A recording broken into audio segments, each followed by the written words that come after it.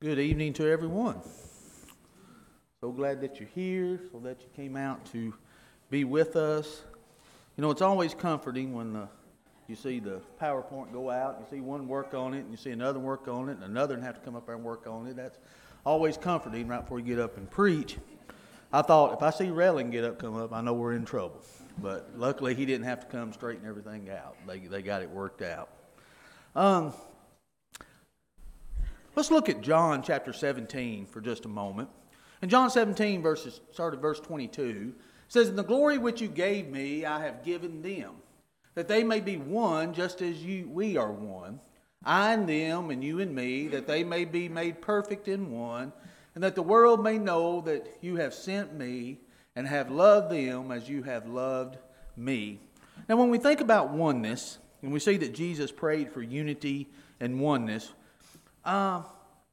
we talk about that a lot. Matter of fact, the last time that I was up here in the pulpit on Sunday night, we talked about how we as a congregation can do things and work together and become closer maybe than we are. And that's most of the time when you think about unity and you think about oneness, that's what you think about.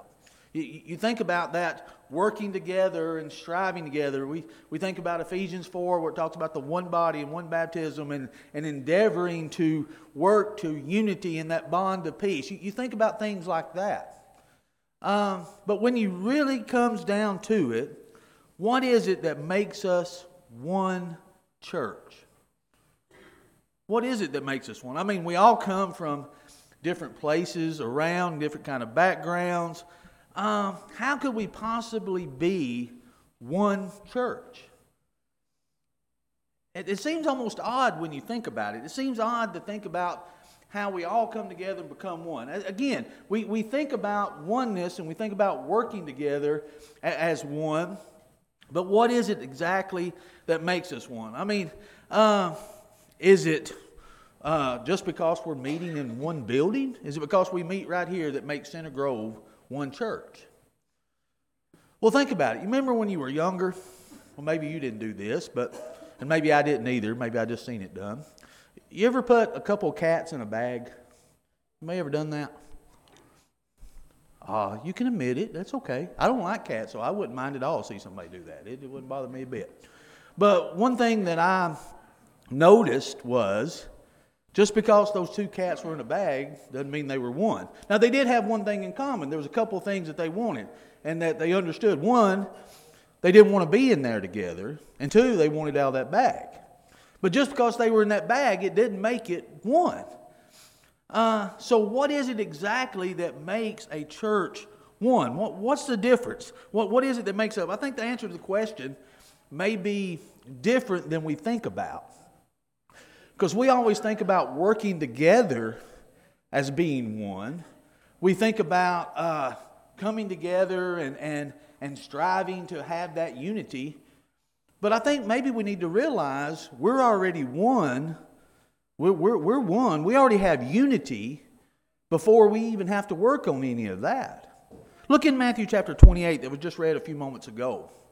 In Matthew 28 it says, "And Jesus came and spoke to them, saying, All authority has been given to me in heaven and on earth.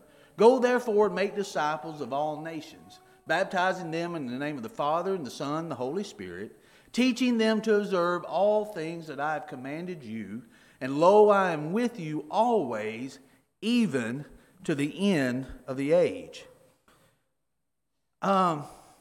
Again, what is it that makes us one? You ever had anybody say something to you? And I have individuals say this a lot. What do you do at your church? You know, what do you do at your church?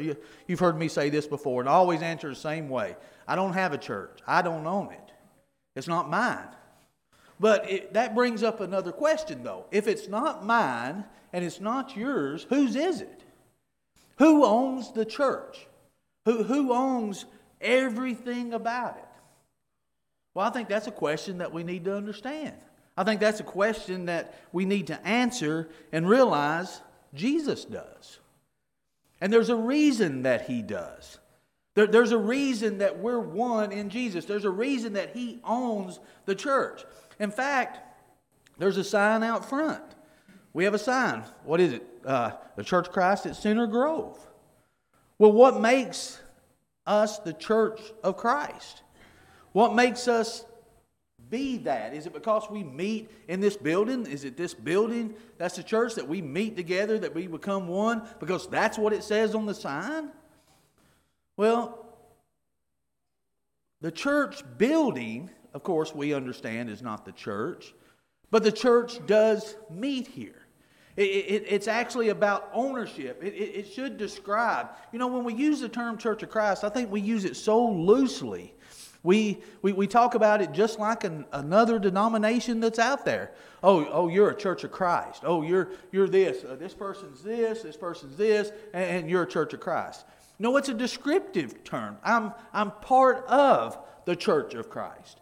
It's His. It's descriptive. It's His name because it belongs to Him. And if I'm part of that, that makes it one. We're all one because we're part of that church. Before we even work on getting along with each other, yes, the unity needs to stay there and be there. We need to constantly work on that. But I think we need to realize we're one in the very beginning when we talk about being a family. You know, when we're born into a family, that family is one unit because we're part of that family. We have unity, we have oneness just because we're part of that family.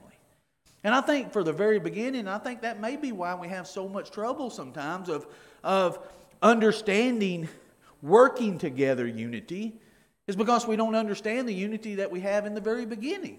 The oneness that we have in the very beginning. We are the church of Christ because we belong to Him. It's a mark of ownership. Now, it's our intention, again, to belong to Jesus, and we should always want to have Him in total authority. So the very first thing we need to realize is the reason that we are one is because all authority has been given to me in heaven and earth.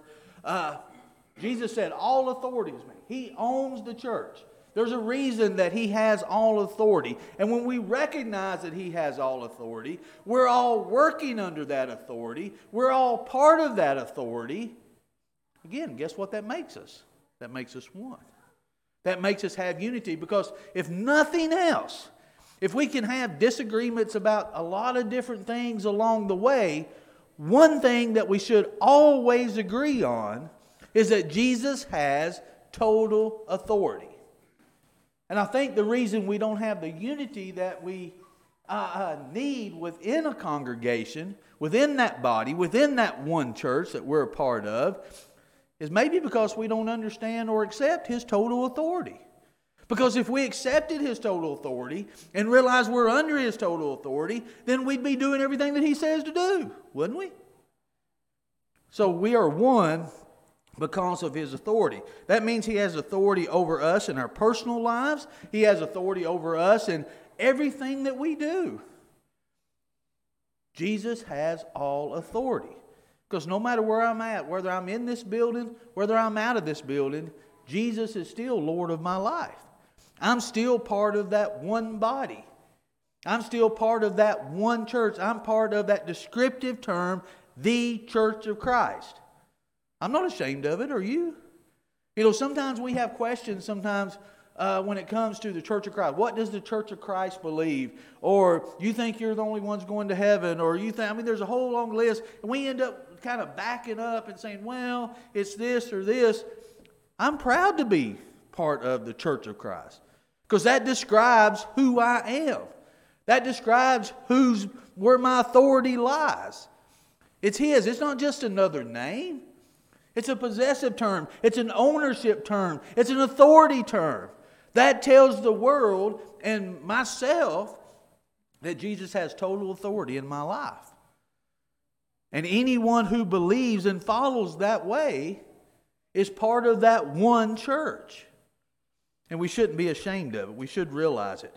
But again, many times it's hard for us to realize it, and it's hard for us to accept sometimes, because we don't like to think of it in terms of authority. But I think if we take this passage tonight and kind of break it down, we can see that this passage here, if we follow it and accept it, it makes us one. We will have unity before we ever do anything else when it comes to the works of the church itself. Now, how did Jesus get all authority over us? He has authority because, again, He owns us. He bought us. He redeemed us.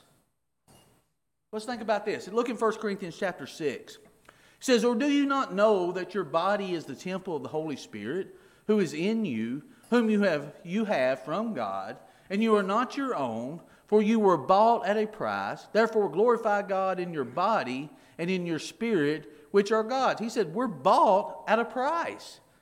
He owns us. Think of it. You are not your own. Someone else owns us now. He bought us. He did something to purchase us. So He has all authority. The Scriptures tell us He has all authority. Look in 1 Peter chapter 1, starting in verse 18. "Knowing that you were not redeemed with corruptible things, like silver or gold, from your aimless conduct received by traditions from your father, but with the precious blood of Christ, as of a lamb without blemish and without spot." Again, we were purchased at a price. We were redeemed. That's something we all have in common.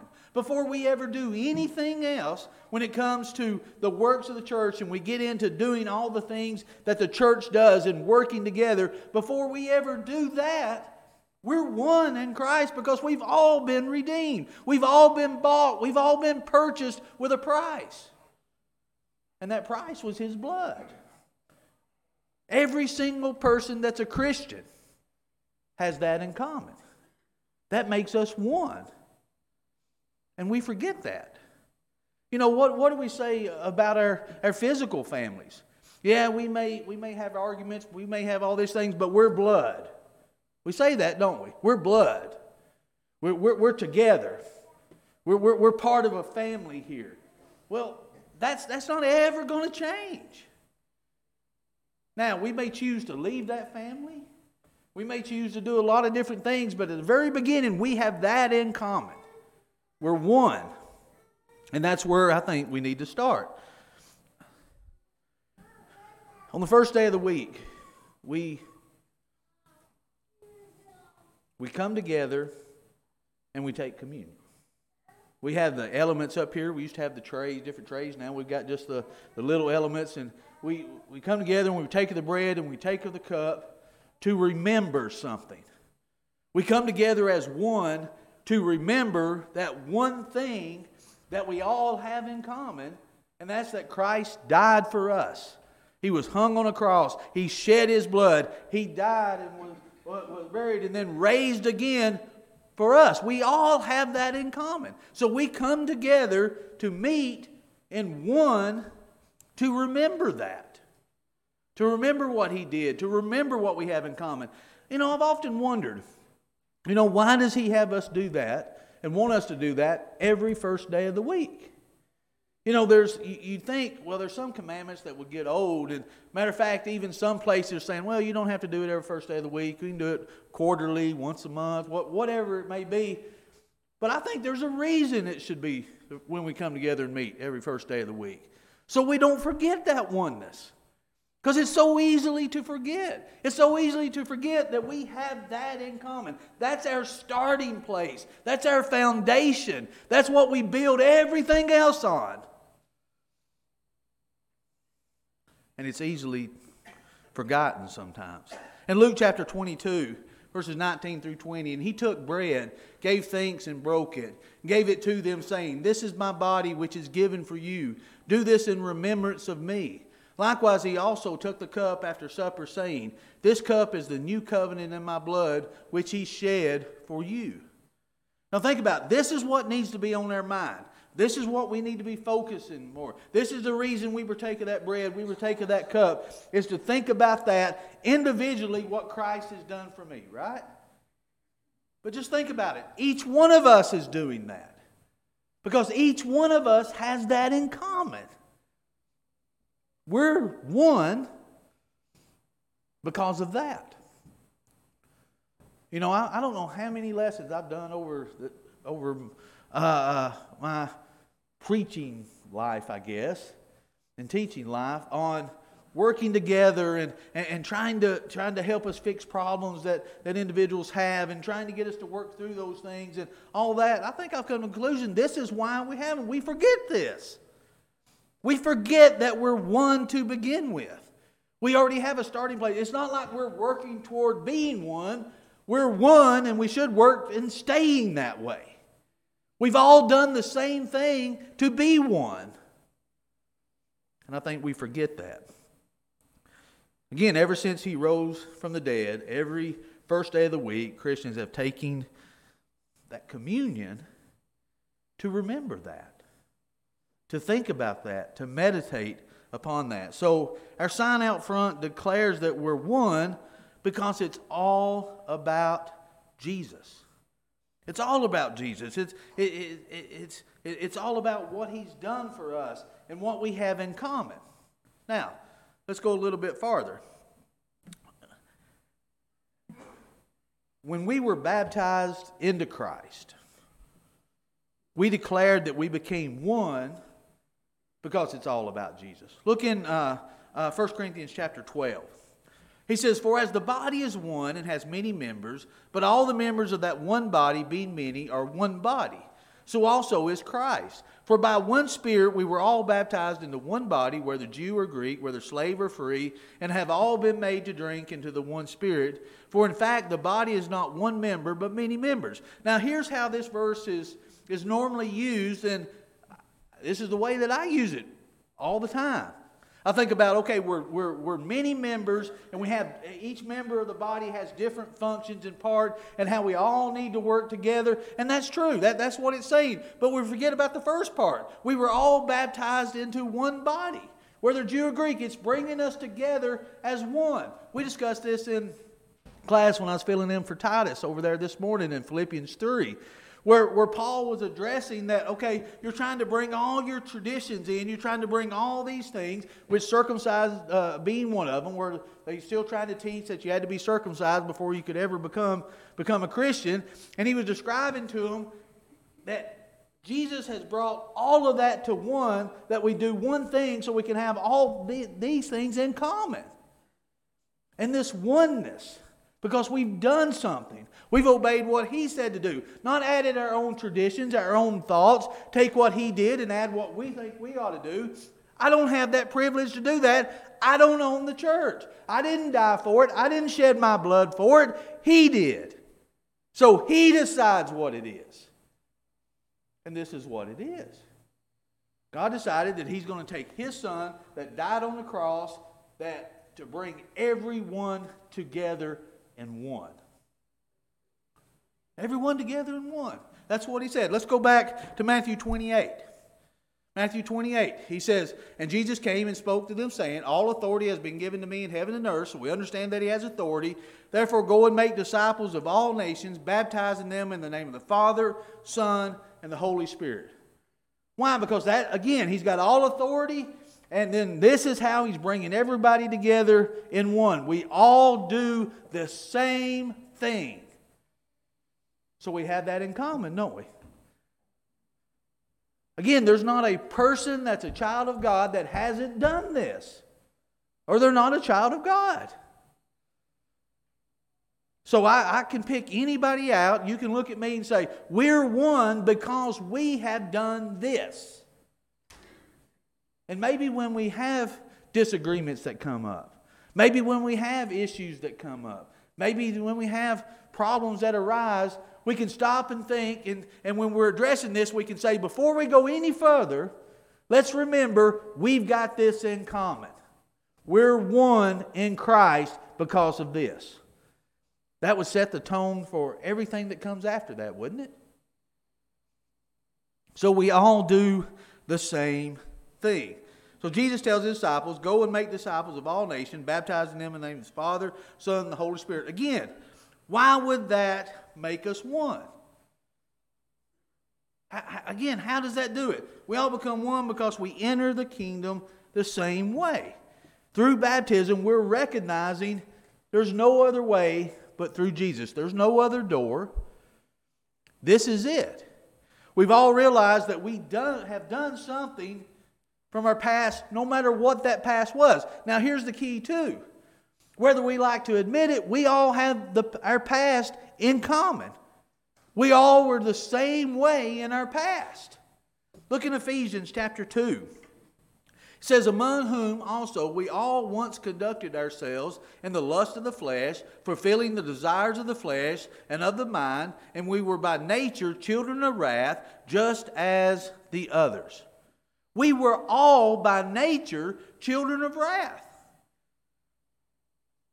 So I can't look at you and say, yeah, we're all one in Christ, but I was better than you to begin with because I didn't do. We were all this. We were all children of wrath. We all had that in common.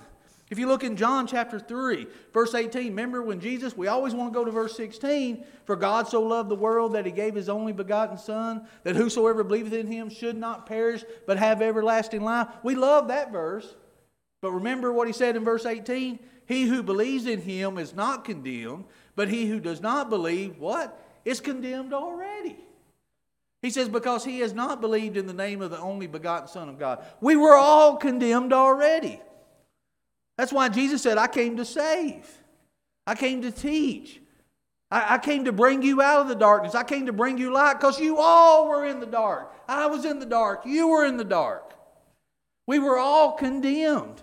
We all didn't deserve life with God, everlasting. But He didn't send Jesus because we deserved it. He sent Jesus because He loved us. Because He showed us mercy and grace. And we all have that in common. He did that for all of us. Now, with the Bible saying all of this, look in Colossians 2 and verse 14. It says, having wiped out the handwriting of the requirements that was against us, which was contrary to us, and He has taken it out of the way, having nailed it to the cross. He's nailed it to the cross. That's what He has done for us. We were dead in our sins. Well, what do you do with dead people? Mike can answer that. Bill can answer that. I can answer that. We work at a funeral home, but everybody can answer that. We know what we do with them. What do you do with dead people? Romans chapter 6 tells us. We bury them. Certainly not. How shall we who are died to sin live any longer in it? Or do you not know that as many of us who were baptized into Jesus were baptized into His death? Therefore we were buried with Him through baptism into death, that just as Christ was raised from the dead by the glory of the Father, even so we also should walk in newness of life. So you want to know what else we have in common that makes us one? We all have died. We all were buried, and we rose again as Christ did to walk in newness of life. We all got a clean slate. I'm glad I did, or you? I'm glad I've got a clean slate. I don't like when I run into people, and like one guy told me, I never thought you'd make it to see gray hair. I'm not proud of someone telling me that. I don't know exactly what that means. I don't think he meant it good. But I'm glad I got a clean slate. I'm glad I did something. But I had to die to that and rise to walk in newness of life. And I did that through Christ. So He owns me just like He owns you, and we become one. Starting to see a pattern here? It's all about Jesus. That's what we all have in common. That's what makes us one. And if we could think on that from the very beginning, then I think the unity of everything else will just fall into place. It's like John was saying this morning about giving. If we just give ourselves first, nothing else would become an issue. It wouldn't matter of what I give or don't give. We would recognize it's His anyway. Why? Because He owns us. We're one in Him. And that's what it's all about. So baptism, again, is the recognition that we had to die to our past. We all had to be buried with Christ. Just like the communion, baptism points us to that oneness. And again, we all have that in common. Let's go back to Matthew 28 now. And Jesus came and spoke to them, saying, all authority has been given to me on heaven and earth. So we recognize His authority. Go therefore and make disciples of all the nations, baptizing them in the name of the Father, Son, and Holy Spirit. We all have that in common. Now notice, teaching them to observe all things that I have commanded you, and lo, I'm with you always, even to the end of the age. Now, Jesus said we should be teaching them to observe all things. How do we do that? How do we learn all things? How are we taught all these things concerning Him? Well, think about it this way. We sing a children's song sometimes, the Bible. Yeah, that's the book for me. It's the Bible. It's God's Word. All Scripture is given by inspiration of God. It's profitable for doctrine, for reproof, for correction, for instruction in righteousness, that the man of God may be complete, thoroughly equipped to every good work. 2 Timothy 3, 16, 17. That's what makes us complete. His Word. So if we recognize His authority, we recognize what we've done, we're going to follow His authority, and we're going to go to His Word so we can know what that authority is. So He can tell us what we need to do. I want to know how to have unity and working with Mike. All I have to do is go to God's Word, and He says, here's how you treat him. Here's how you treat this individual. Here's how you treat your family that you have all these things in common with. Don't forget these things that you have in common. You're wanting to focus on some of your differences within the body. Focus on what you have in common. You all have a past. You've all done something to take care of that past. Start there. That's the starting point. And we find that through God's Word, through His teaching. The whole Bible. The whole Bible, it's all about Jesus. From the very beginning to the very end. It's about Jesus is going to come. Jesus has come. Jesus is going to come again. No matter where you read in the Bible, it's all about Jesus. Jesus, Jesus, Jesus. That's why He said in John 17 and 17, He tells us, sanctify them by your truth. Your word is truth. And that word that we find is the Bible. So have you ever thought about unity this way? Have you ever considered the oneness is not about us? It's always been about Jesus. I found a song that I've heard. I think I heard Titus lead it one time. But it's, don't worry, I see some panicking. I'm not going to sing it. I thought I had it. It was about Jesus. And it talks about who He is and what He has done for us. And I have no idea where the page is. Let's just look here. Just talk amongst yourself just for a second. Okay, here we go. 889. I had it off by 10. Okay. It says, Jesus, Jesus, Jesus. There's just something about that name. Master, Savior, Jesus, like the fragrance after the rain. Jesus, Jesus, Jesus, let all of heaven and earth proclaim. Kings and kingdoms will all pass away, but there's something about that name. See, when we think about our life as a child of God, and we think about working together, and it's difficult at times. Family is difficult. But I think every family has to realize one thing. That we have to start back at the very core, the very foundation, is number one, we're all family. And we all did the same thing to become that family. And having done that, that makes us one. So when somebody asked us, do y'all have unity there at Center Grove? Yep, we've had unity from the very beginning. We've always had it, and we always will have it. Well, that'd get some big looks, won't it? Boy, you almost be perfect there. Yep, we're perfect through Christ. That's what makes us perfect. We've all done the same thing. We've all come from the same place. So that makes us one, and we'll always be one. That should just make our chest swell up to say that. But that should make every Christian do that. We should all think of it in terms of that. Because we are one. So this lesson tonight wasn't designed to show us and teach us this is how you become one. Hopefully it was designed and hopefully it worked okay. I think I lost some of you with the cat thing. Y'all still looking at me pretty ill, but it is what it is. But I hope the lesson was to show us we're already one. From the very beginning, we had unity because we all did the same thing. So if you're here tonight and you want to be one with everyone here, remember, it's about Jesus.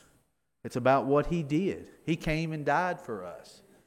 So we have to do something because of what He did. He said, I died for you. Here's how you become part of me. We've got to believe. We've got to repent of our sins. We've got to confess that He is the Son of God and be baptized for the remission of those sins. Be buried with Him in baptism to rise and walk in newness of life so you can do the same thing that everyone else has done. To become one with Him. But maybe you're here tonight and you forgot about that. You're struggling. You feel separated. Remember, all you have to do is come back. All you have to do is think about that beginning. Think about who you are because of Him. Think about what He's done for you. And come back to Him and come back into that relationship that you had from the very beginning.